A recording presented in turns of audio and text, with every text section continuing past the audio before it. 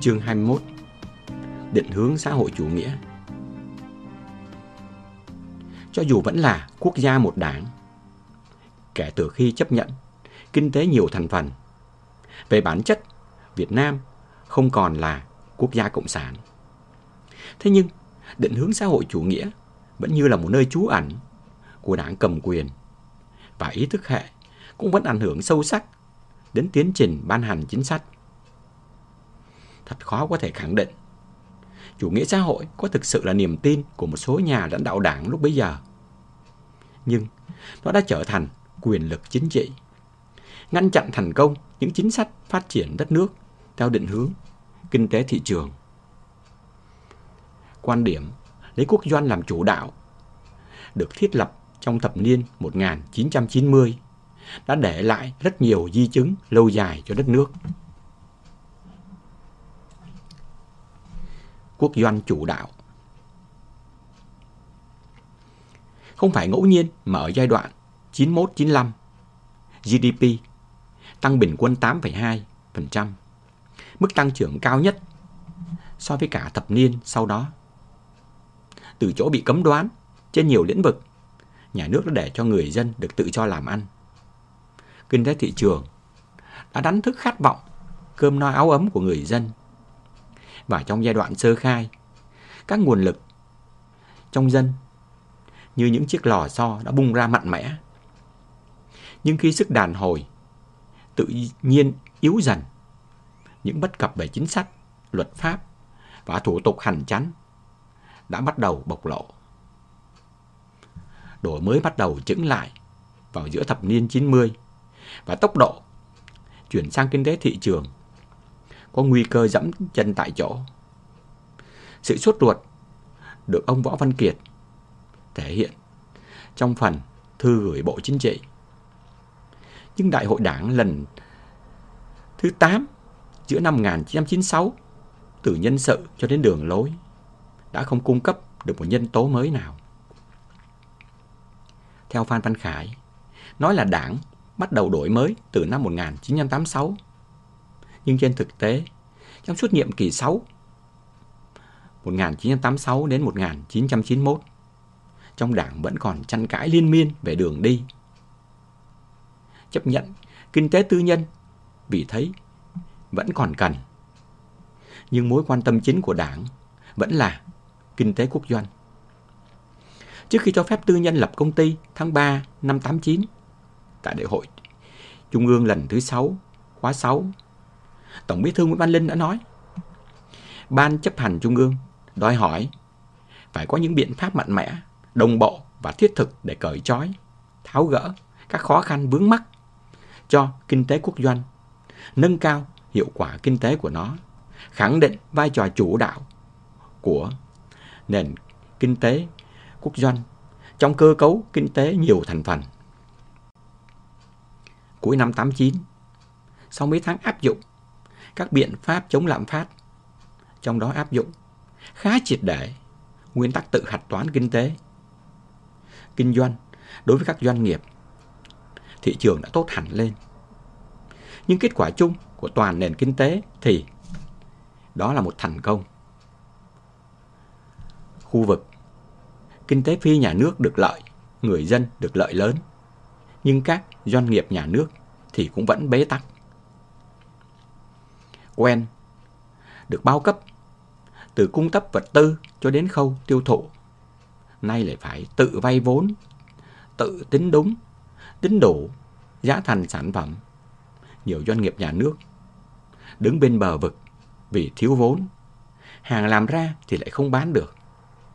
Than Quảng Ninh 4-5 tháng không có lương để trả cho công nhân. Nhà máy diesel Sông Công, Thái Nguyên, niềm tự hào của nền công nghiệp Việt Nam, trong năm 1989 sản xuất được 5.000 đầu máy 50 mã lực, nhưng chỉ bán ra được có một cái. Theo ông Nguyễn Văn Nam, thư ký của Đỗ Mười, Tổng Bí thư Nguyễn Văn Linh 4 lần đã gặp Chủ tịch Hội đồng Bộ trưởng Đỗ Mười để phê phán. Giữa năm 89, khi họp Trung ương, nghe Đỗ Mười báo cáo những thành tích tích cực của nền kinh tế. Ông Linh đã nói, mất chủ nghĩa xã hội đến nơi rồi mà còn nói thành bí tích. Ông Linh đòi ông Mười phải bỏ áp dụng các biện pháp chống lạm phát áp dụng từ quý 2 năm 89. Ông Mười triệu tập các chuyên gia bàn cách thi hành lệnh của Tổng Bí thư. Thôi áp dụng các nguyên tắc trong đề án chống lạm phát đồng nghĩa với việc từ bỏ những nguyên tắc của nền kinh tế thị trường, yếu tố đã giúp nền kinh tế vượt qua được khủng hoảng. Các chuyên gia gặp nhau hết sức lo lắng. Giáo sư Đào Xuân Sâm thì đề nghị, tôi đến tuổi rồi, có gì thì về hưu, các cậu cứ để đấy. Tôi nói. Vào họp, giáo sư Đào Xuân Sâm hỏi Đỗ Mười, anh làm thủ tướng của 60 triệu dân hay chỉ 6 triệu cán bộ quốc doanh? Đỗ Mười nói, làm gì tới 6 triệu, chỉ có 3-4 triệu thôi. Giáo sư Sâm nói tiếp, Quốc hội bầu anh đứng đầu chính phủ là để lo cho toàn dân, chứ đâu có phải chỉ để lo cho mấy triệu công nhân quốc doanh. Một phương án đang đem lại lợi ích cho đất nước, cho nhân dân, mà anh tính bỏ sao được? Bị đặt giữa hai dòng áp lực, Đỗ Mười đành phải duy trì những chính sách đang phát huy hiệu quả, đồng thời yêu cầu các anh tìm cho tôi phương án để cứu quốc doanh.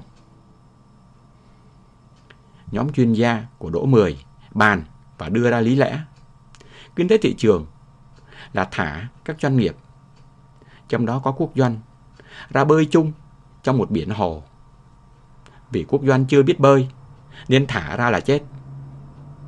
Ngày xưa, bao cấp như những chiếc lồng ấp, nên nếu quốc doanh ngắc ngoải thì có thể vớt, đưa vào lồng, may ra còn sống lại được. Thế nhưng nay, những chiếc lồng ấp không còn nữa. Có vớt lên bờ, nó cũng chết. Nguyên tắc của doanh nghiệp là phải bơi trong thị trường. Nếu chưa biết bơi, thì thả thêm phao cho nó. Ông Nguyễn Văn Nam giải thích, cái phao được thả ra vào thời điểm này là vốn. Toàn bộ khấu hao, chính phủ cho các doanh nghiệp quốc doanh được giữ lại. Các doanh nghiệp còn được cấp trực tiếp một khoản tiền. Than Quảng Ninh và diesel đồng sông Công được cấp 4 tỷ trả lương. Quốc doanh được áp dụng một tín dụng ưu đãi, được vay vốn với lãi suất khoảng 6-7% thay vì 13% như thị trường. Các ngân hàng quốc doanh lại trở về với nguyên tắc bao cấp khi phải cung cấp một lượng tín dụng rất lớn cho ngân sách có tiền chi tiêu và cho các xí nghiệp quốc doanh. Cũng theo Nguyễn Văn Nam, sự trì trệ của quốc doanh đã bắt đầu từ chính sách này. Họ đã không dựa vào phao để học bơi mà suốt đời cứ bám vào cái phao nhà nước. Sức bám càng ngày càng nặng dần, và đó là lý do mà khu vực kinh tế quốc doanh chậm đổi mới và hiệu quả của nền kinh tế thì càng ngày càng thấp. Sự tồn tại của quốc doanh từ đó, theo ông Nguyễn Đức Nguyên, chủ yếu dựa vào những ưu đãi của nhà nước, được khai thác tài nguyên, đặc biệt là đất đai, được độc quyền trong những ngành mà nhà nước giữ quyền chi phối, nhận được ưu đãi các tín dụng theo kênh hàn chắn. Người vay không phải chịu một trách nhiệm gì.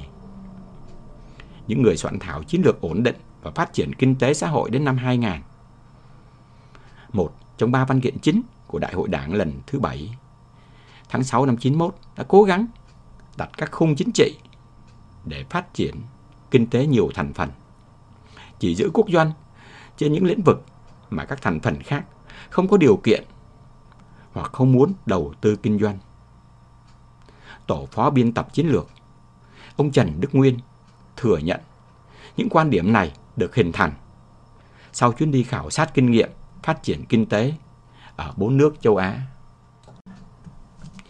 Tuy ghi nhận kinh nghiệm sử dụng vai trò nhà nước trong giai đoạn đầu với các nước từ nông nghiệp lạc hậu đi lên, nhưng đoàn của ông Phan Văn Khải chủ yếu tiếp thu các khuyến cáo về kinh tế quốc doanh. Ở cả 4 nước mà đoàn đi qua đều có tình trạng chung. Trong cùng một ngành hoạt động, quốc doanh thường kém hiệu quả hơn tư nhân, do ít tự chủ, được ưu đãi nhưng lại bị nhà nước can thiệp sâu, nên bị động và ỷ lại. Báo cáo chuyến khảo sát của ông Phan Văn Khải viết, cuối cùng chính các quốc gia này đã rút ra cái gì tư nhân làm được thì để cho tư nhân làm. Khác với quan điểm cái gì quốc doanh không làm được mới để cho tư nhân làm. Cả 4 nước đều tư nhân hóa khu vực quốc doanh, nhưng vẫn giữ lại những cơ sở cần thiết như cơ sở phục vụ công cộng, cơ sở khai thác tài nguyên quan trọng như dầu mỏ, cơ sở ở những lĩnh vực tư nhân không muốn làm hoặc không đủ sức làm. Thị trường và lập trường. Đầu thập niên 90, người Nga sang Việt Nam đàm phán, không nói chuyện buôn bán mà chỉ đòi nợ cũ của Liên Xô. Nền công nghiệp gia công mũi giày, may áo sơ mi xuất sang Liên Xô, Đông Âu đã bắt đầu điêu đứng vì thị trường truyền thống không còn nữa. Hàng vạn công nhân thất nghiệp Việt Nam bắt đầu phải tìm kiếm bạn hàng từ những thị trường khác. Các doanh nghiệp này phải chầy da chóc vẫy, đi dần từng bước từ các bạn hàng Hồng Kông, Đài Loan rồi mới nhích đến EU. Đã có biết bao công ăn việc làm được phục hồi nhờ những bạn hàng mới đó. Nhưng do chưa quen gia công hàng cao cấp, hàng hóa cứ bị trả đi trả về vì không đạt chất lượng. Khách hàng đã khắc phục bằng cách cử chuyên gia sang kiểm tra. Hàng hóa không còn bị trả lại nữa. Nhưng việc các chuyên gia tư bản ngồi trong các nhà máy quốc doanh đã làm cho nhiều người chạnh lòng. Bộ trưởng Lê Văn Chiết kể, tôi báo với anh Kiệt bảo, làm với ai, làm gì mà có lợi cho đất nước thì cứ làm. Nhưng rồi bên ban bí thư nói ra nói vào, có người sợ cho tư bản kiểm tra hàng hóa của mình là mất chủ quyền, mình lệ thuộc vào nó. Có người thậm thụt với Đỗ Mười. Ở nhiều hội nghị, kể cả trong hội nghị trung ương, Đỗ Mười cảnh báo, coi chừng mất định hướng, mất chủ nghĩa xã hội. Theo Nguyễn Văn Khải, Tết năm 1989, tuy chúc người dân làm giàu, nhưng Đỗ Mười vẫn dùng ảnh hưởng của mình để bảo vệ quan điểm kinh tế, nhà nước và thị trường, hợp tác là nền tảng. Ông Phan Văn Khải nói, tôi và Thủ tướng Võ Văn Kiệt cho rằng phải phá bằng được cái thế kế hoạch hóa tập trung, phải chuyển nền kinh tế từ chỗ nhà nước quyết định đến chỗ do thị trường quyết định. Nhà nước chỉ tạo ra hành lang pháp lý, còn chuyện làm giàu thì phải để cho người dân, nhân dân phải là người quyết định cái sự nghiệp của đất nước. Trong suốt một thời gian dài, chúng tôi phải tranh cãi để bảo vệ quan điểm này với các nhà lý luận mà ông Đỗ Mười tập hợp, từ Đào Duy Tùng đến Nguyễn Đức Bình và kể cả Lê Xuân Tùng. Mãi về sau này, chúng tôi mới có thêm những người ủng hộ như Phan Diễn, Nguyễn Văn An. Còn những người còn lại trong Bộ Chính trị thì không quan tâm đến lý luận. Trong 2 ngày, 30 và 31 tháng 7 năm 93, ông Võ Văn Kiệt đã tổ chức một phiên họp thường kỳ của chính phủ tại Dinh Thống Nhất. Sau khi đã đánh giá tình hình kinh tế xã hội đang có những biến chuyển tích cực, đúng hướng, đã vượt qua được những thử thách to lớn để dần dần đi vào thế ổn định. Trước sự có mặt của báo giới, ông Kiệt đã gửi đi thông điệp phải làm bật dậy mọi tiềm năng của cả nước, khai thác khả năng tiềm năng của các thành phần kinh tế, đồng thời tranh thủ tối đa nguồn lực bên ngoài nhằm đẩy nhanh, đẩy mạnh công cuộc xây dựng đất nước.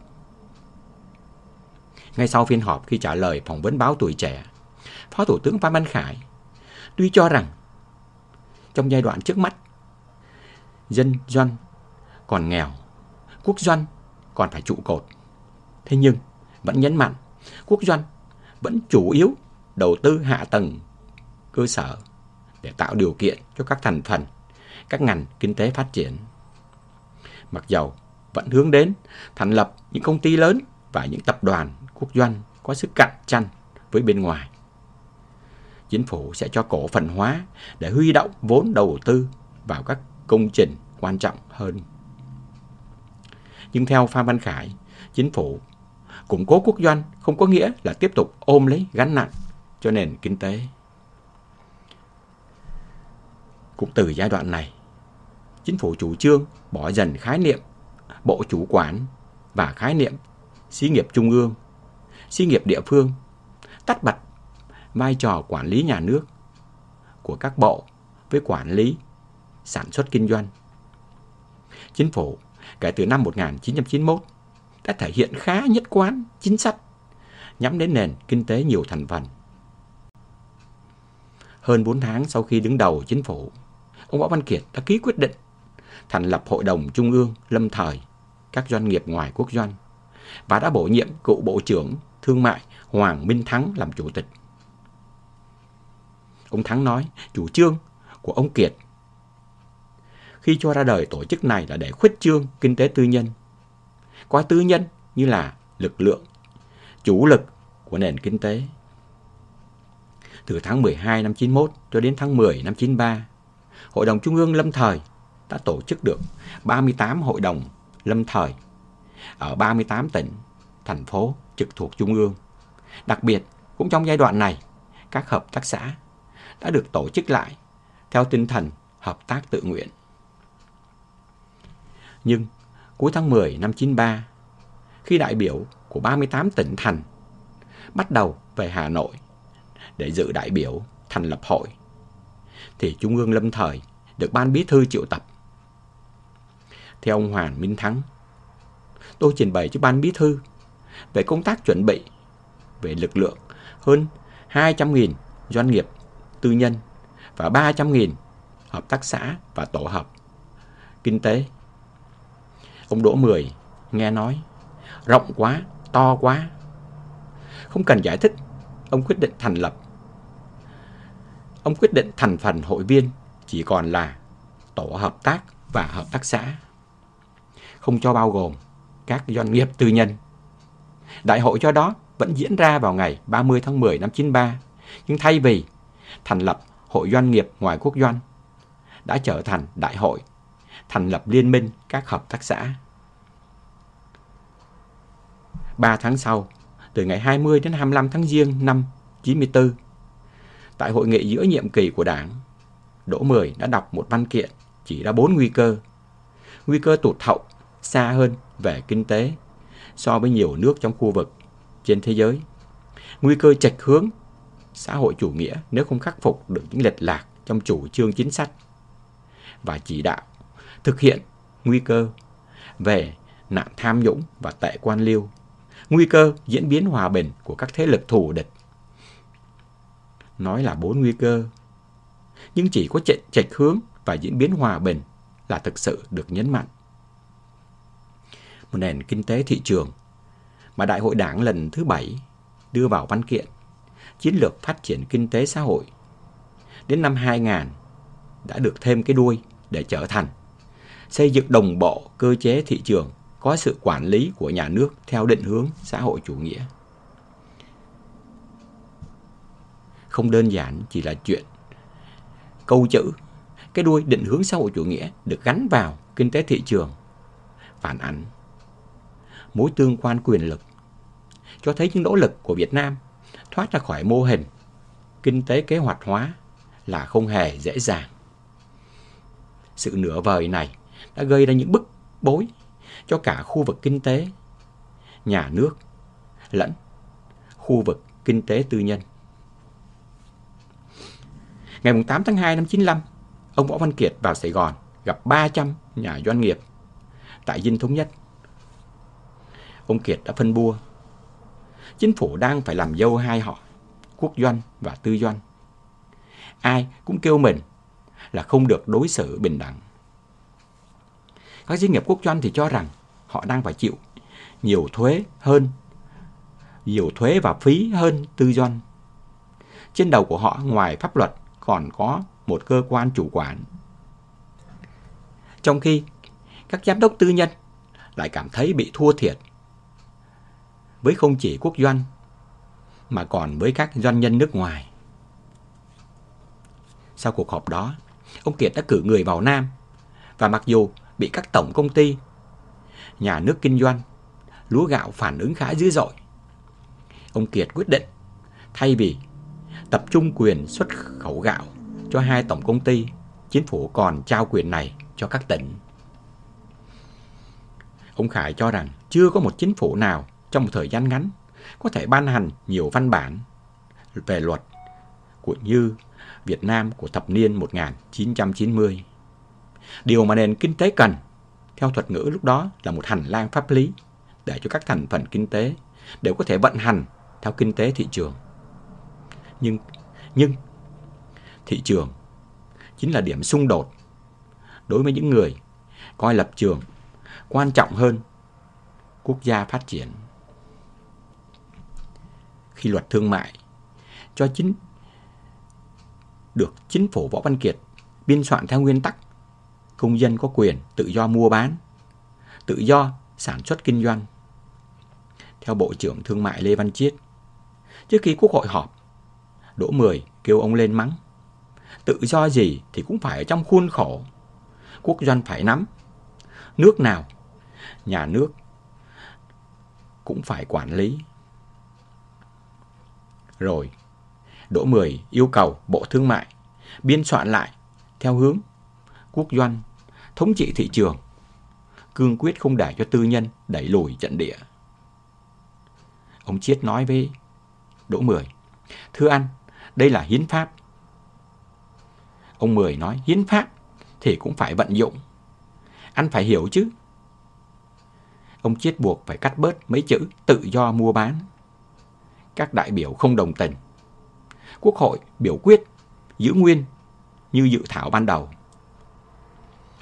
Đỗ Mười lại kêu ông Chiết lên mắng: anh làm lỡ hết, Quốc hội biết rồi, bây giờ ta phải tìm cách sửa khi làm nghị định hướng dẫn. Sở dĩ hàng chục năm sau đổi mới, Việt Nam vẫn không có một nền thị trường phát triển đúng tầm. Không có nhà tư sản thương nghiệp có khả năng tìm kiếm thị trường nước ngoài. Theo Bộ Thương mại Lê Văn Chiết, theo Bộ trưởng Thương mại Lê Văn Chiết, là do những nỗ lực theo đúng kinh tế thị trường rất dễ bị xem là chệch hướng. Đề án xây dựng thị trường nội địa của tôi bị bác bỏ gần hết. Bản dự thảo sau khi đưa lên mấy tầng, cuối cùng trở về không còn là bản của mình nữa. Thủ tướng Võ Văn Kiệt cũng không bảo vệ được.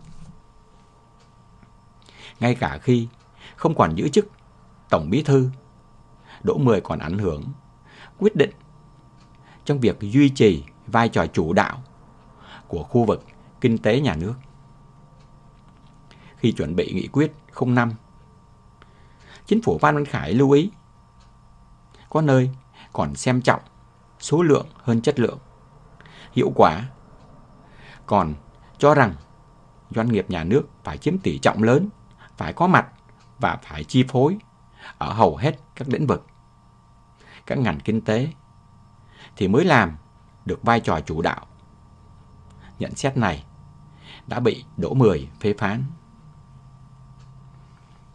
Trong bức thư gửi Bộ Chính trị để ngày 2 tháng 11 năm 2000, Cố vấn Ban chấp hành Trung ương Đảng Đỗ Mười cho rằng quan điểm thu hẹp doanh nghiệp nhà nước, phát triển mạnh các nền kinh tế khác là một khuynh hướng sai lầm, cần uốn nắn. Theo Đỗ Mười, quan hệ sản xuất xã hội chủ nghĩa dựa trên chế độ công hữu về tư liệu sản xuất là chủ yếu, là một trong những đặc trưng của xã hội chủ nghĩa. Mọi sự coi nhẹ làm suy yếu kinh tế nhà nước chính là biểu hiện của nguy cơ chệch hướng. Đỗ Mười cho rằng luận điệu tuyên truyền và sức ép của các thế lực tư bản đế quốc bên ngoài về tư nhân hóa đã tác động không ít đến nhận thức của một số cán bộ đảng viên ta. Cuối năm 2000 mà Đỗ Mười còn đề nghị quốc doanh nắm lại các ngành vận tải ô tô, ngành buôn bán và bán lẻ vật tư và hàng hóa tiêu dùng. Vì ông cho rằng đó là những ngành then chốt của nền kinh tế.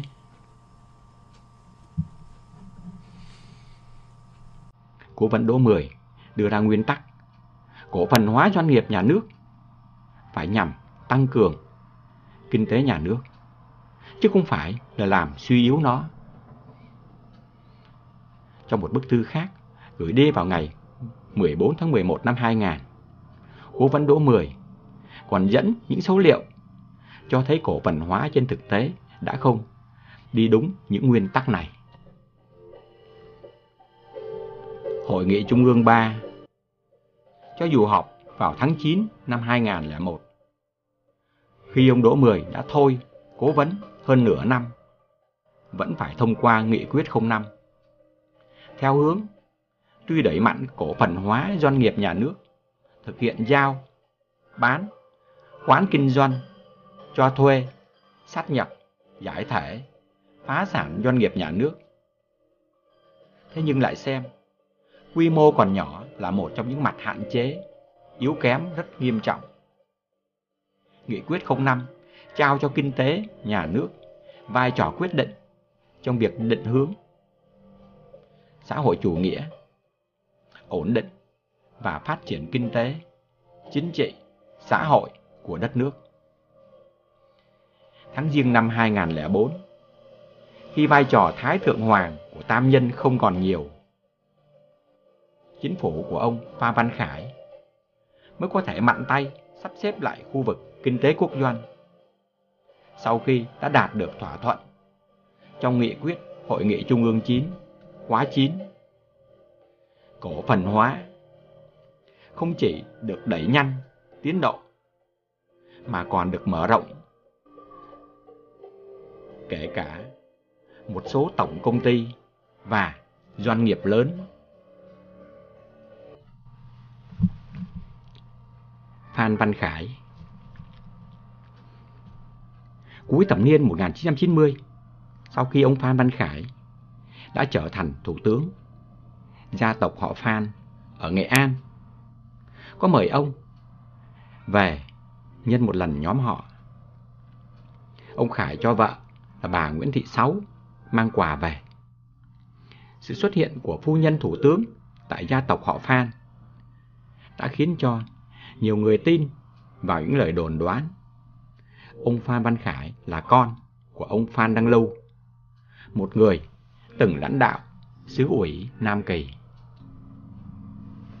Trên thực tế, mãi đến năm 1939, Phan Đăng Lưu mới vào Nam Bộ, trong khi ông Phan Văn Khải sinh ngày 25 tháng 12 năm 1933 tại xã Tân Thông, Hội, huyện Củ Chi.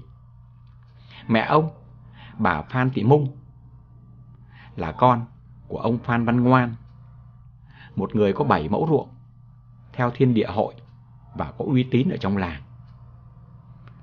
Ông Ngoan và vợ là bà Trần Thị Lược chỉ có một người con gái, sau 4 lần sinh con trai mà không nuôi được. Năm 19 tuổi, bà Mung mang thai với ông Nguyễn Văn Phèn, thường được gọi là ông Cả Phèn, và đã sinh ra Phan Văn Khải. Ông nội ông Cả Phèn từng làm cai tổng vùng Củ Chi. Theo Phan Văn Khải, ông ngoại tôi ghét ông Cả vì mẹ tôi vừa lớn lên có bầu với ông, rồi bị ông bỏ rơi. Nhưng trong làng ai cũng biết ông Cả hay đón tôi ở ngoài đường, rồi chở tôi đi chơi bằng xe đạp. Các ông anh cùng cha cũng hiền và một người chị gái thì rất thương tôi. Và ông cả thậm chí thỉnh thoảng còn cho mẹ tôi tiền. Khi tôi đi kháng chiến, ông cả có nhắn về để ông lo cho việc ăn học. Ông Phan Văn Khải kể, khi tôi ra đời thì gia đình đã phá sản, phải bán đất. Ông ngoại chỉ còn 1 hecta ruộng và 1 hecta vườn. Ông không có con trai nên không có lao động. Năm 1940 khó khăn, ông ngoại đã phải bán luôn cả cái nhà bằng gỗ. Tôi lớn lên trong hoàn cảnh nghèo, nhưng ông ngoại vẫn cho tôi đi học. Học hết tiểu học, thi lên lớp xong thì Việt Minh cướp chính quyền. Thế là từ đó chỉ ở nhà giữ em, chăn trâu, làm thuê. Ai kêu gì thì làm nấy, nhổ đậu, cắt lúa, nhặt đậu. Chính những công việc làm này lại là một cơ duyên để ông Khải thoát ly. Ông Phan Văn Khải kể, có một lần đi chăn trâu ở Tân Phú Trung, tôi gặp mấy ông cán bộ xã trốn ở đây. Huyện đưa giấy tờ về, họ đọc không được, họ đã nhờ tôi đọc, riết thành giác ngộ cách mạng. Năm 1947, tôi về làng, tham gia vào đội thiếu nhi cứu quốc, lập ban chấp hành thiếu nhi cứu quốc, làm thư ký ban chấp hành chi đội. Tháng 2 năm 48, ông Tám Hòa, chủ nhiệm Việt Minh, Hóc Môn, thấy tụi tôi khai hội. Ông kéo lên huyện họp, lập ban chấp hành thiếu nhi Hóc Môn. Tôi là ủy viên. Họp xong, từ An Nhơn Tây về nhà, tới Mũi Lớn, nghe tin ông bố Dượng là chủ nhiệm Việt Minh thôn bị bắn chết. Tôi lội bưng về, thì má vừa chôn cất Dượng xong. Bố Dượng mất khi mẹ đang mang thai. Ông Khải định ở nhà làm ăn để đỡ đần mẹ nuôi ông bà. Nhưng ông Khải nói, cấp trên thấy tôi lâu không lên, liền cử một người xuống xã Mỹ Hạnh gọi tôi qua. Ăn cơm xong, tôi đã nói về cái hoàn cảnh gia đình. Vị đại diện này nói một câu, xã đang căng, mày ở nhà trước sau cũng chết. Nợ nước, thù nhà, mày phải đi mới trả được. Tôi nghĩ chết mà không làm tròn nghĩa vụ thì không đáng làm trai, nên quyết dứt áo ra đi. Về gặp ông ngoại, ông nói nên đi. Bà ngoại dặn, đừng ra nơi làn tên mũi đạn. Không dám gặp má, từ giã. Tôi viết thư dặn ông ngoại đợi tôi đi rồi hãy đưa cho má. Từ đó Phan Văn Khải học cách khai hội, phát biểu trước thanh niên. Huyện Hóc Môn chia thành 5 khu. Ông phụ trách công tác đoàn đội ở một khu. Năm 1950, ông được điều lên văn phòng tỉnh đoàn Gia Định. Ông Khải nói, tất cả sách vở của xứ ủy và trung ương gửi vào tôi đọc hết. Vừa làm vừa thi vào tiểu học tỉnh Gia Định, đậu thứ 9, nhưng ông tỉnh đoàn trưởng không cho đi, vì có một thằng nó đi thì ai làm. Tôi hứa sẽ vừa làm vừa học. 6-7 tháng thì xong lớp 4. Đầu năm 1954, ông và bà Nguyễn Thị Sáu cùng 3 người bạn khác được đưa xuống miền Tây học. Mới xuống Hồng Ngự thì nghe tin Pháp đã đầu hàng ở Điện Biên Phủ.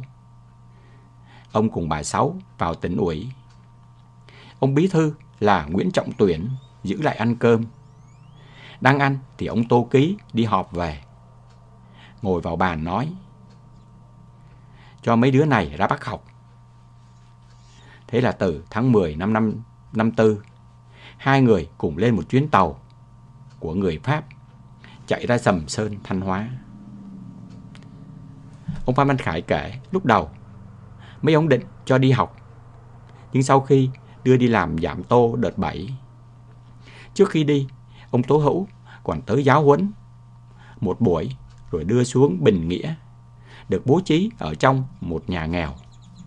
Mùa đông đi cày đi cấy rét gần chết. Năm ấy dân tình rất đói.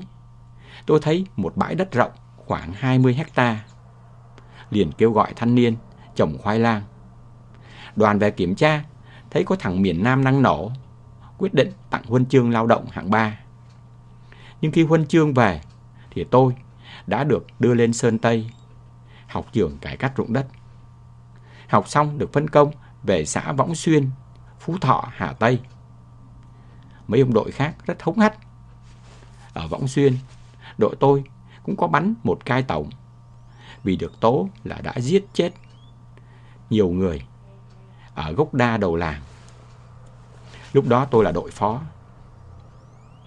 Trong thời gian đó, bà Nguyễn Thị Sáu được đưa đi học Đại học Nhân dân, trường do ông Phạm Văn Đồng kiêm hiệu trưởng. Bà Sáu và ông Khải bắt đầu phải lòng nhau từ khi bị kẹt lại ở Hồng Ngự. Mối quan hệ này đã trở thành tình yêu trong những ngày họ cùng ở trên đất Bắc. Ngày 16 tháng 8 năm 56, tại Yên Mỹ, nơi ông đang làm cải cách ruộng đất, họ đã chính thức làm lễ cưới với sự chứng kiến của ông chú ruột, ông Khải, nguyên là chủ tịch Ủy ban kháng chiến chợ lớn, cùng tập kết. Tháng 9 năm 1956, ông Khải nhận được thư của Ban Tổ chức Trung ương kêu về học trường Bổ túc Công nông Trung ương, nơi mà những người nổi tiếng lúc đó như anh Hùng, Ngô Gia Khảm, anh Hùng, La Văn Cầu đang học. Phan Văn Khải kể, trường bắt đầu với 2 lớp 4 và 5. Tôi thi đậu vào lớp 5. Tôi học hết 6 lớp trong 3 năm, thay vì theo quy định là 4 năm. Vừa học, vừa làm công tác đoàn toàn trường. Năm 1957, vợ tôi sinh con trai đầu lòng. Hàng ngày, tôi đi bộ từ trường về nhà ở số 4 Thụy Khuê. Năm 1959, ông anh vợ mới dành tiền thương mua cho tôi một cái xe đạp. Sáng vào trường, mua nắm xôi, vừa lật bài, vừa ăn, vừa học. Học hết cấp 3, tôi thi đậu vào Bách Khoa, định sẽ làm kỹ sư điện. Nhưng vừa nhận chức lớp trưởng thì đã có quyết định qua trường ngoại ngữ. Ở đó 1/3 sinh viên học tiếng Trung Quốc, 2/3 học tiếng Nga. Tôi học tiếng Nga rồi đi Liên Xô, học ngành kinh tế kế hoạch. Năm 1965, tốt nghiệp về nước. Ông Khải muốn đi dạy, nhưng bà Sáu lúc ấy làm ở Ủy ban Kế hoạch Nhà nước, muốn ông về cùng. 3 năm sau, ông được cử giữ chức trưởng phòng.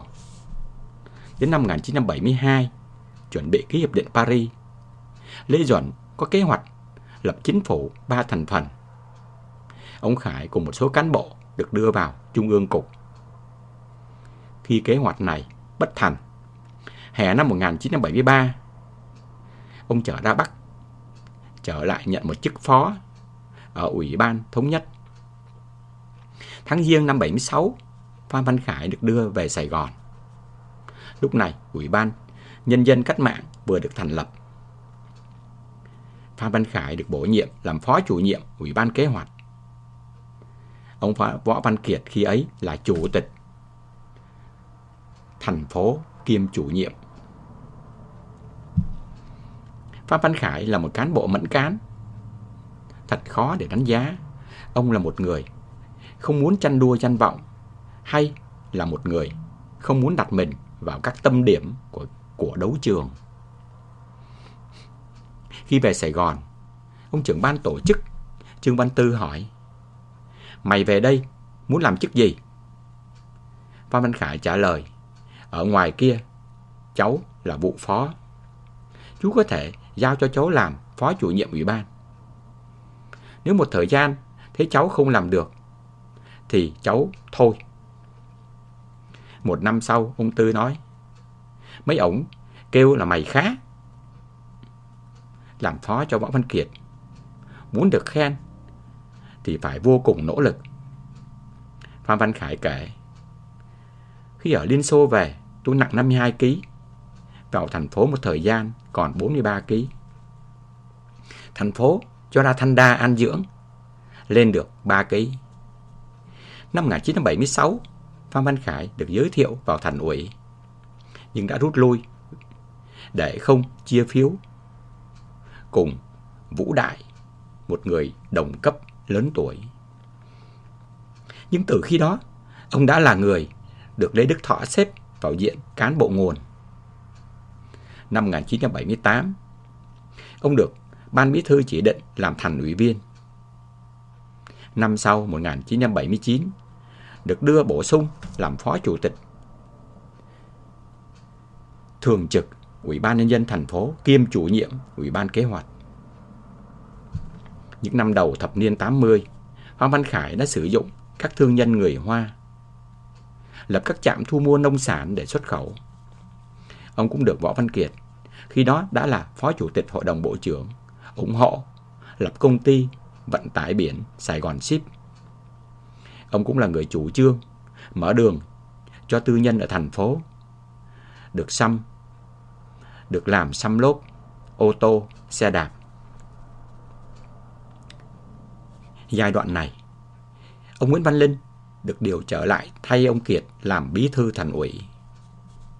Theo ông Khải, khi mới về gặp công nhân, Nguyễn Văn Linh nói, bây giờ chúng ta làm chủ nhà máy xí nghiệp. Công nhân nói, hồi xưa làm thuê, chúng tôi có việc làm. Bây giờ làm chủ thì chúng tôi không có việc làm nữa. Ông Linh tỉnh người ra. Ông Linh cũng đổi mới, nhưng không phải bắt đầu bằng sự lăn lộn, nghiên cứu, tổng hợp, tổng kết như ông Kiệt. Thời gian đó, thành phố bươn trải trong một khung cảnh nhận thức được của nhiều địa phương còn ấu trĩ. Phan Văn Khải nhớ lại, thấy chúng tôi thu mua lương thực, thực phẩm, bí thư Đồng Nai than. Chiều chiều thấy bắp, trái, trở về Sài Gòn thì tôi lại xót xa.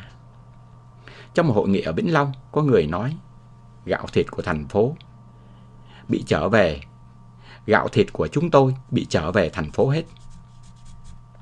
Chủ trì hội nghị, ông Kiệt nói, sau này nếu thành phố không tiêu thụ thì dân họ sẽ níu áo ông vì bán không được đấy.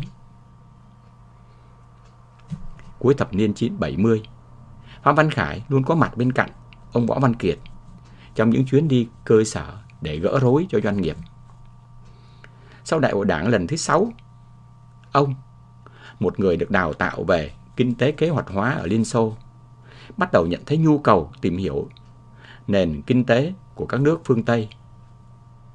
Từ Sài Gòn, Phan Văn Khải đề nghị Bộ Chính trị cho ông tổ chức một đoàn nghiên cứu đi các nước trong khu vực.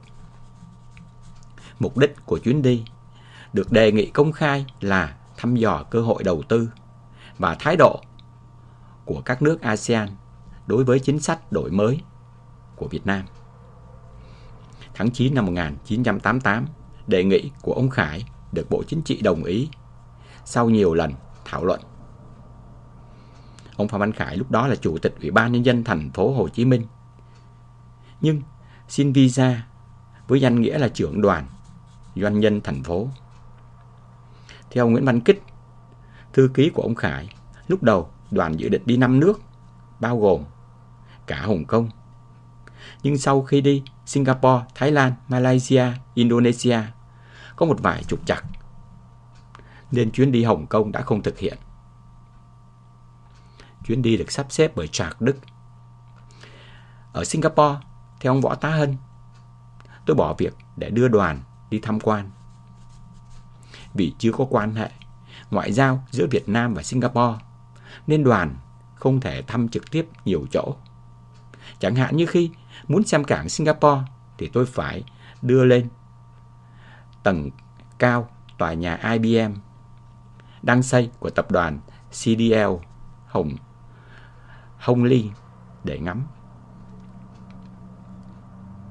Sau mấy ngày thăm Singapore, ông Khải muốn có một buổi nói chuyện và đặt câu hỏi mà ông đặt ra là Việt Nam phải làm gì để đi theo con đường Singapore. Chiều ngày 28 tháng 9 năm 88, đoàn họp tại Việt Nam Trade House. Ông Lương Văn Tự lúc ấy đang là trưởng đại diện thương mại của Việt Nam ở Singapore chủ trì. Ông Võ Tá Hân, diễn giả được ông Tự mời đến cuộc họp này đã kể. Buổi họp kéo dài khoảng 4 tiếng đồng hồ. Tôi chuẩn bị 14 trang ghi chú viết tay, điểm qua mọi vấn đề, như đâu là 5 thế mạnh của Việt Nam, chiến thuật giúp tăng trưởng kinh tế, chống lạm phát phi mã, và nói về việc chống tham nhũng.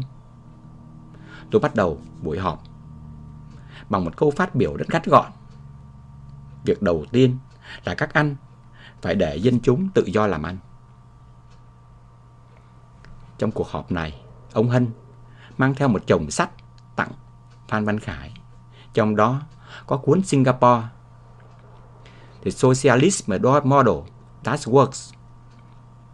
Theo ông Hân, tôi nói với ông, Singapore thực sự cũng là một mô hình xã hội chủ nghĩa. Họ chỉ có một đảng cầm quyền là đảng Hành động Nhân dân. Và đảng này mỗi lần viết các văn bản nội bộ thường bắt đầu bằng câu Dear Comrade, mà Việt Nam vẫn thường dịch là thưa các đồng chí.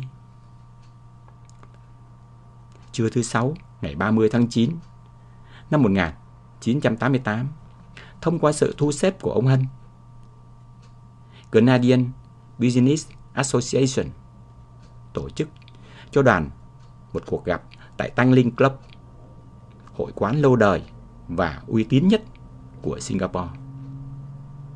Ông Hân kể tiếp, trước khi bước lên cầu thang để vào phòng họp, tôi đứng chụp một bức hình kỷ niệm với ông Khải nơi trên cầu thang. Thấy ông Khải rút điếu thuốc, định bật lửa để hút, tay hơi run. Tôi bèn nói, anh Khải ơi, mình đang ở trong phòng lạnh, họ không cho mình hút thuốc. Rồi trấn an để ông ấy lên tinh thần. Anh phải hăng hái lên, vì thế giới họ vẫn coi mình là con cọp đó. Ông Khải trả lời với giọng nam rặc, cọp gì, cọp đói. Theo lời mời của CBA, Sứ quán Mỹ ở Canada, Sứ quán Mỹ và Canada tại Singapore đã cử 2 phó đại sứ đến tham dự. Ông Khải tự giới thiệu là đại biểu Quốc hội, chủ tịch thành phố. Tuy không cấm vận thương mại Việt Nam, nhưng để bày tỏ thái độ trước Việt Nam đưa quân đến Campuchia, Singapore không cho các công ty nhà nước và công ty nhận bảo trợ nhà nước có quan hệ thương mại với Việt Nam. Chính quyền cũng phản đối các doanh nghiệp Singapore cung cấp cho Việt Nam những vật tư chiến lược và giúp Việt Nam phát triển hạ tầng. Chính vì vậy, bài diễn văn của ông Phan Văn Khải được mở đầu bằng thông tin việc rút quân khỏi Campuchia có thể hoàn thành trước năm 1990. Ông Khải nói, chúng tôi hy vọng với việc rút quân này, Mỹ không còn lý do gì để tiếp tục áp dụng cấm vận thương mại lên Việt Nam. Ông Khải nói một cách chân thành, chuyến đi của chúng tôi là nhằm tìm kiếm một cái nhìn ở bên trong những thành tựu của các quốc gia Đông Nam Á, những điều đã tạo nên sự phát triển kỳ diệu và giải quyết những vấn đề kinh tế xã hội một cách thành công. Chúng tôi tin rằng những điều đó có thể trở thành bài học tốt cho Việt Nam. Ông Khải giới thiệu đôi nét về các chính sách mới ban hành kêu gọi đầu tư nước ngoài như luật đầu tư năm 1987, Nghị định 139. Rồi ông nói, cánh cửa giờ đây đã mở ra. Chúng tôi muốn làm ăn với các quốc gia trên thế giới, đặc biệt là các quốc gia ở khu vực Đông Nam Á. Sau cuộc họp CBA, tổ chức một cuộc họp báo. 14. Cơ quan truyền thông Reuters, Straits Times, Singapore Sunday Times và một tờ báo Nhật Bản. Chính quyền Singapore đã phản ứng. Sau khi tờ Sunday Times số ra ngày Chủ nhật mùng 2 tháng 10 năm 1988 đưa tin về tiệc trưa tại CBA, ông Khải đến Singapore cùng 10 người khác theo visa cá nhân. Khách hàng được 2 công ty Singapore, Thai Hinh Long và Imco Shipping mời và bảo lãnh.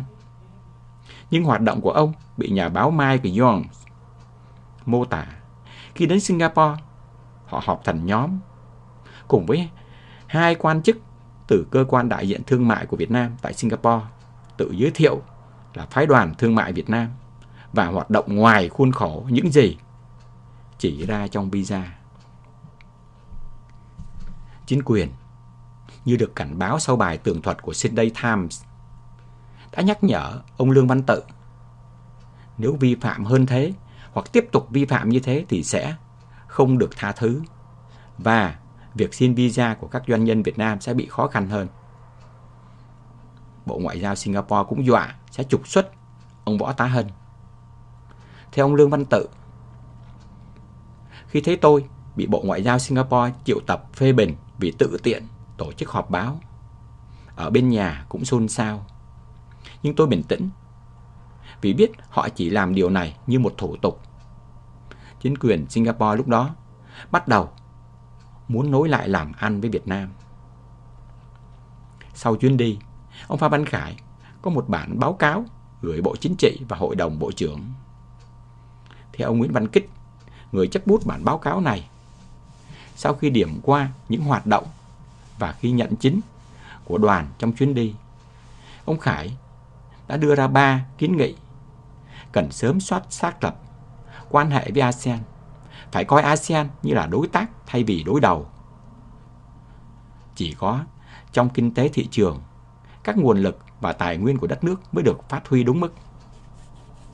Các nước sẵn sàng đầu tư tại Việt Nam, miễn mình có một chính sách bảo vệ được đồng vốn cho họ. Ông Kích kể lại rằng, trong suốt chuyến đi, câu nói của Lý Quang Diệu mà đoàn tâm đắc nhất là kinh tế thị trường cộng với tổ chức xã hội theo kiểu xã hội chủ nghĩa bằng Singapore. Uy tín của Phan Văn Khải bắt đầu lên cao.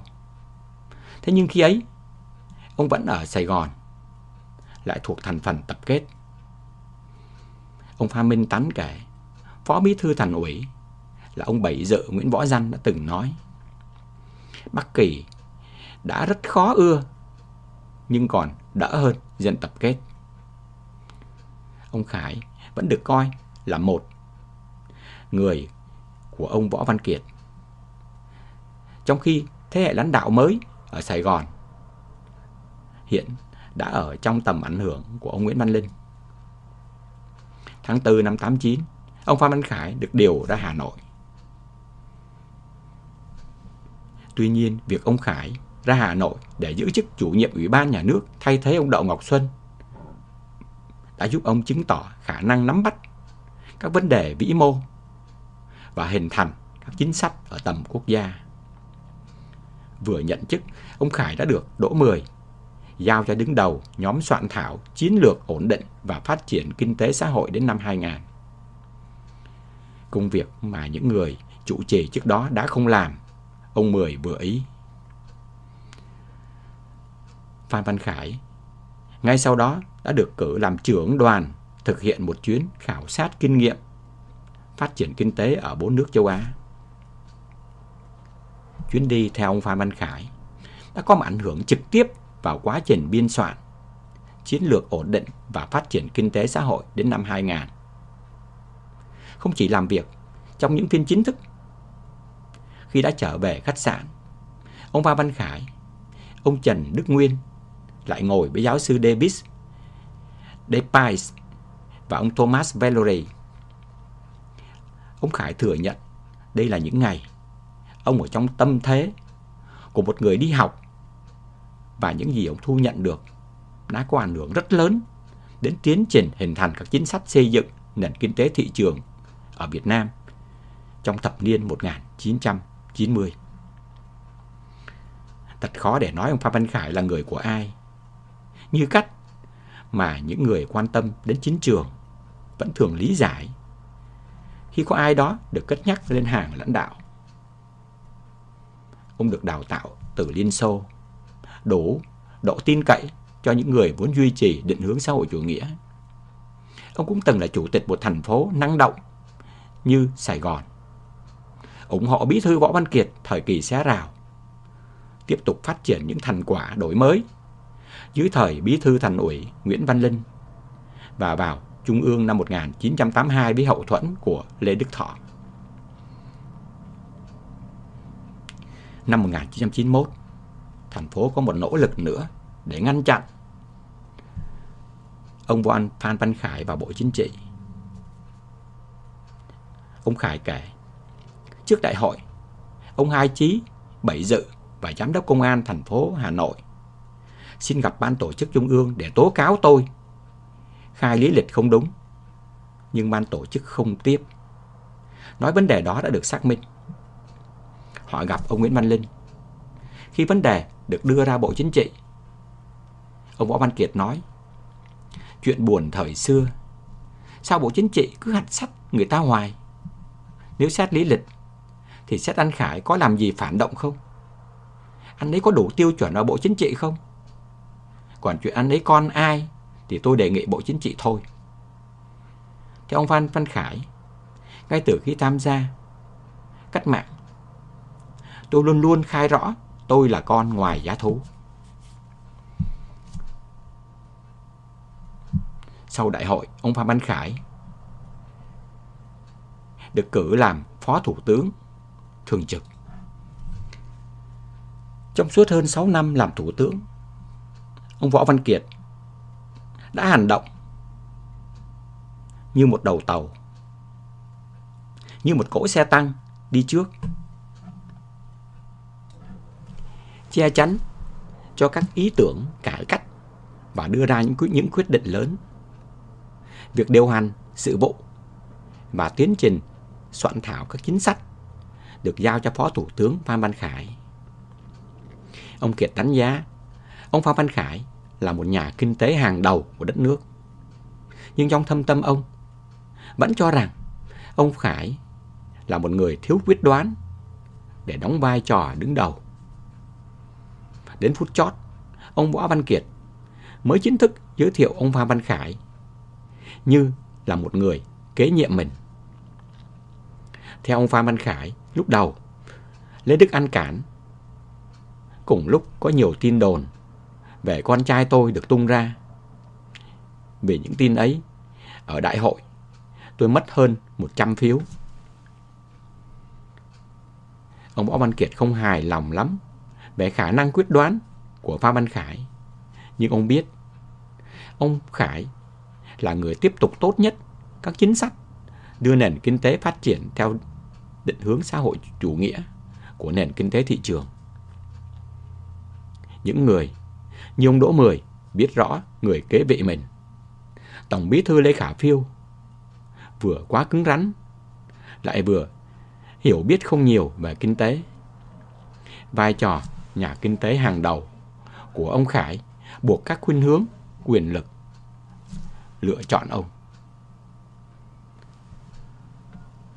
Sân chơi không bình đẳng. Tư duy của các nhà lãnh đạo đóng một vai trò vô cùng quyết định đối với từng giai đoạn phát triển của đất nước. Xét dưới góc độ chính sách, trong thập niên 90, hai nhân vật có ảnh hưởng lớn nhất là Tổng bí thư Đỗ Mười và Thủ tướng Võ Văn Kiệt. Theo ông Phan Văn Khải, điểm khác nhau căn bản giữa ông Võ Văn Kiệt và Đỗ Mười là một bên ông Kiệt muốn đặt hiệu quả của nền kinh tế lên hàng đầu, một bên ông Mười muốn xác định quốc doanh là chủ đạo. Giữa năm 97, chính phủ của Thủ tướng Võ Văn Kiệt bắt đầu soạn thảo một nghị quyết trình cho Ban chấp hành Trung ương Đảng để làm cơ sở cho việc ban hành những chính sách tiếp tục đổi mới và thúc đẩy kinh tế nhiều thành phần. Công việc đang dở dang thì tháng 9 năm 97, ông Võ Văn Kiệt bàn giao chức thủ tướng. Để trình ra hội nghị trung ương, dự thảo quyết nghị này được Thủ tướng kế nhiệm Phan Văn Khải đặt tên là tiếp tục đẩy mạnh công cuộc đổi mới, phát huy nội lực, nâng cao hiệu quả hợp tác kinh tế, cần kiệm để công nghiệp hóa, phấn đấu hoàn thành các mục tiêu kinh tế xã hội đến năm 2000. Dự thảo nghị quyết đề cập nhiều đến lĩnh vực như tín dụng, ngân hàng, đất đai, với ý định tạo ra một môi trường pháp lý bình đẳng cho các thành phần kinh tế. Sau tháng 9 năm 1997, Đỗ Mười tiếp tục làm Tổng Bí thư. Thư ký của Đỗ Mười là tiến sĩ Nguyễn Văn Nam nói: đụng đến doanh nghiệp nhà nước là đụng đến vấn đề định hướng. Họp lên họp xuống mấy tháng trời mà cũng vẫn dậm chân tại chỗ. Ông Phan Văn Khải và ông Trần Xuân Giá rất than. Tôi nói với Đỗ Mười, hai bên đang có những nghi kỵ, nghi vấn lẫn nhau. Ăn nghi chính phủ đổi mới quá, thị trường quá. Chính phủ lại nghi ăn, lại bảo thủ quá, tôn sùng cơ chế cũ. Anh không nên để tình trạng này kéo dài. Ông Mười trong thâm tâm rất sợ bị coi là người bảo thủ. Dự thảo đẩy mạnh đổi mới kinh tế được đưa ra và đã thông qua tại Hội nghị Trung ương 4, họp vào tháng 12 năm 97. Đây là hội nghị trung ương cuối cùng của Đỗ Mười trụ trì với tư cách là Tổng Bí thư. Những người soạn thảo trấn an các nhà lý luận của Đảng bằng những khẩu hiệu khẳng định quan điểm lập trường, tăng cường sự lãnh đạo của Đảng, thực hiện nguyên tắc tập trung dân chủ trong quản lý, đồng thời cài cắm không ít quan điểm mới, xóa bao cấp tín dụng, đặt các doanh nghiệp nhà nước trong môi trường cạnh tranh theo pháp luật. Nghị quyết Trung ương 4 là cơ sở chính trị để chính phủ Phan Văn Khải tiến hành sửa đổi luật đất đai, bãi bỏ những tội danh trong bộ luật hình sự vốn được hình thành trên cơ sở nền kinh tế tập trung quan liêu, xây dựng luật doanh nghiệp 1999 trên nền tảng người dân được làm những gì luật pháp không cấm. Nghị quyết Trung ương 4 khóa 8 cũng là cơ sở chính trị để chính phủ của Thủ tướng Phan Văn Khải thay thế luật công ty, luật doanh nghiệp tư nhân bằng một luật mới chung cho mọi loại hình doanh nghiệp. Ông Phan Văn Khải nói, một khi mà các sản phẩm chính vẫn nằm trong tay quốc doanh, một khi quốc doanh vẫn còn độc quyền, thì không thể có cạnh tranh, không thể có bình đẳng trong kinh doanh, không thể có một nền kinh tế thị trường thực thụ. Nền kinh tế Việt Nam bắt đầu mang một sắc thái mới khi khu vực kinh tế tư nhân chiếm tỷ trọng lớn dần. Tuy nhiên, luật lệ vẫn được ban hành bởi bộ máy hành chánh, quan liêu. Chính sách vẫn được hình thành dựa trên một nền tảng tư duy xin cho, khiến cho việc thành lập doanh nghiệp và xin giấy phép kinh doanh gặp rất nhiều khó khăn. Người kinh doanh phải mất hàng tháng để xin một giấy phép chuyên ngành, trong khi thời hạn mỗi giấy phép như vậy thường cũng chỉ có giá trị trong vòng 1 năm. Giấy phép kinh doanh cấp ở địa phương này lại thường không có giá trị khi mở thêm một cơ sở kinh doanh tại một địa phương khác. Ngay trong năm 1998, chính phủ của Thủ tướng Phan Văn Khải đã bắt tay soạn thảo luật doanh nghiệp với tham vọng chỉ cần một bộ luật này đã đủ để áp dụng cho không chỉ các loại hình kinh doanh tư nhân mà còn áp dụng cho cả doanh nghiệp nhà nước và doanh nghiệp có vốn đầu tư nước ngoài dưới hình thức công ty trách nhiệm hữu hạn và công ty cổ phần. Mục tiêu nhắm tới là một nền tự do kinh doanh. Nhà nước chỉ duy trì những giấy phép thật sự cần thiết đối với một số ngành hạn chế, thay thế cơ chế xin cho bằng cơ chế đăng ký kinh doanh với những thủ tục được đơn giản hóa tối đa. Tuy nhiên, thiết lập một sân chơi bình đẳng như ngôn ngữ của những năm cuối thập niên 90 và đưa địa vị kinh tế tư nhân lên ngang hàng với kinh tế quốc doanh không phải là một con đường dễ dàng. Ngay trong Hội nghị Trung ương 4 tháng 12 năm 97, một trưởng ban của Đảng đã nói: sở hữu tư nhân mạnh lên là nền tảng để xây dựng lực lượng chính trị.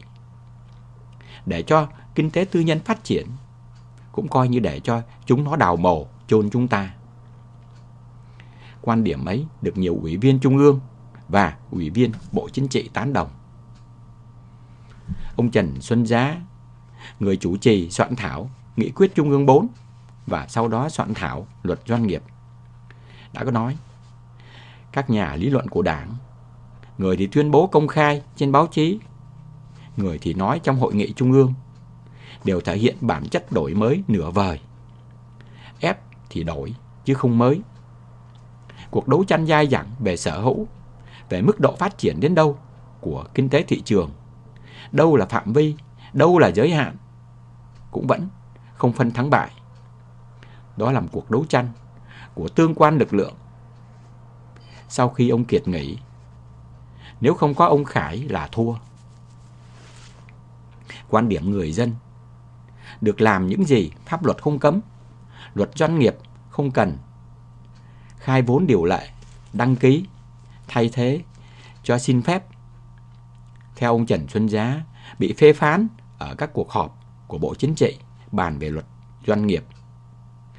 Phó Chủ tịch nước Nguyễn Thị Bình ngồi nghe và khi giải thao lao đã nói với ông Trần Xuân Giá: tôi không muốn chống anh, nhưng tôi hỏi thật, làm luật như thế này thì chúng ta có còn đi theo con đường chủ nghĩa xã hội không?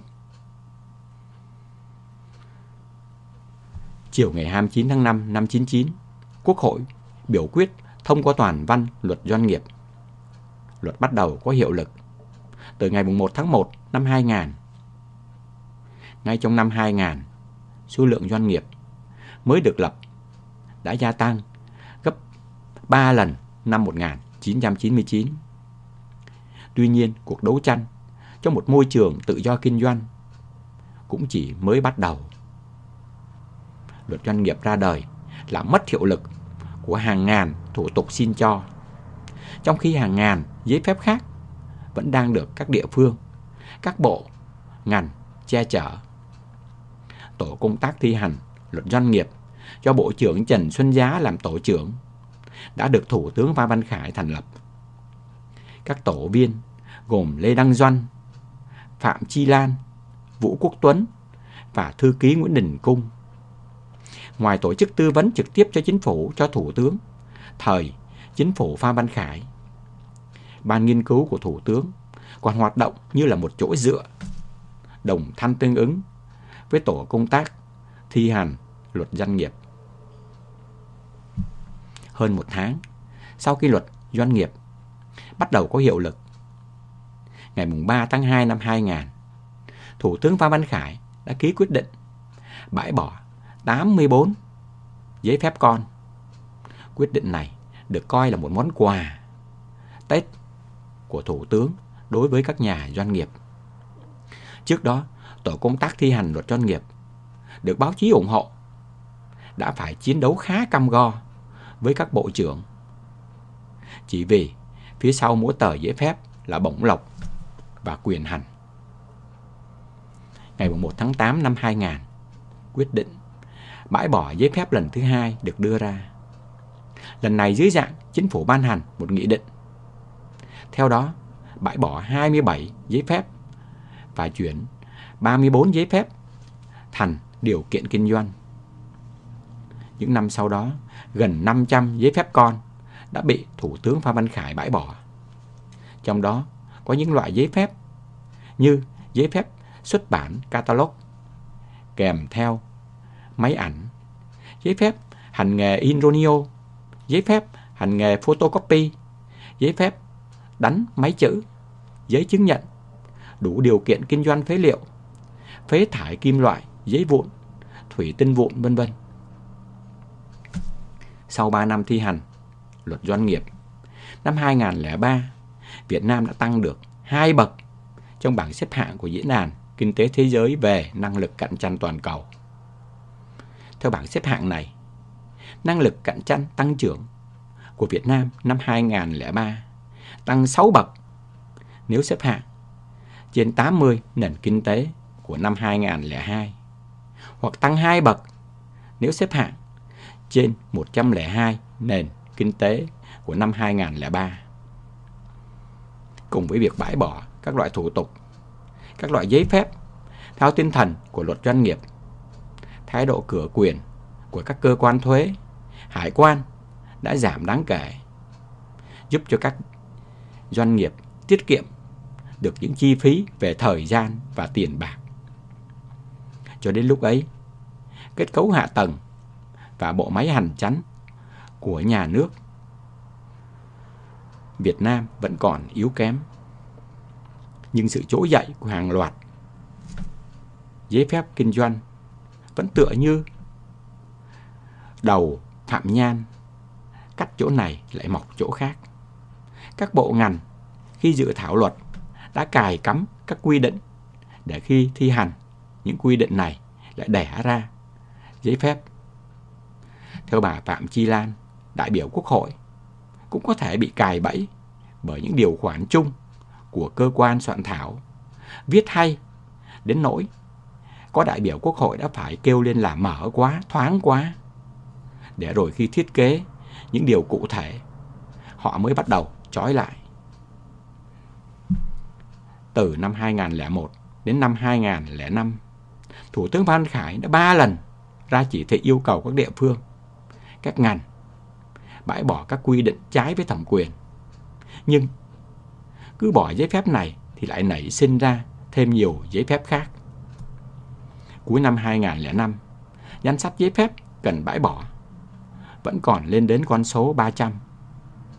41 giấy phép thuộc ngành văn hóa thông tin, 37 giấy phép thuộc ngành nông nghiệp, 34 giấy phép thuộc ngành ngân hàng, 24 giấy phép thuộc ngành tài chánh. Sự phục hồi các loại giấy phép con tiếp tục làm cho môi trường đầu tư kinh doanh ở Việt Nam chậm được cải thiện. Năm 2005, theo Ngân hàng Thế giới, Việt Nam vẫn phải mất đến 63 ngày để hoàn thành các thủ tục pháp lý kinh doanh. Trong khi việc này ở Úc thì chỉ mất vào khoảng 2 ngày. Ở Đan Mạch, người khởi nghiệp kinh doanh không phải tốn một chi phí nào để có thể hoạt động, thì ở Việt Nam phải mất khoản chi phí bằng 30% mức thu nhập bình quân GDP. Từ giữa năm 2006, Tổ công tác thi hành luật doanh nghiệp trình danh sách 122 loại giấy phép cần phải bãi bỏ. Sau khi nghiên cứu hơn 300 loại giấy phép được quy định trong 400 loại văn bản, đồng thời kiến nghị bổ sung, sửa đổi 247 loại giấy phép khác. Thế nhưng, khi mới thảo luận ở tầm chuyên viên, số giấy phép đề nghị bãi bỏ đã bị cắt giảm từ 122 xuống còn 42. Và khi đưa ra lấy ý kiến các bộ, ngành, thì ý kiến của tổ công tác đã bị các bộ, ngành đồng thanh phản đối. Ông Phan Văn Khải chưa kịp ký quyết định bãi bỏ nốt số giấy phép này khi kết thúc nhiệm kỳ. Người kế nhiệm, Thủ tướng Nguyễn Tấn Dũng, không chỉ để cho các giấy phép cũ tiếp tục hành dân, mà còn bỏ mặc cho các địa phương, các ban ngành nữa xin thêm nhiều giấy phép.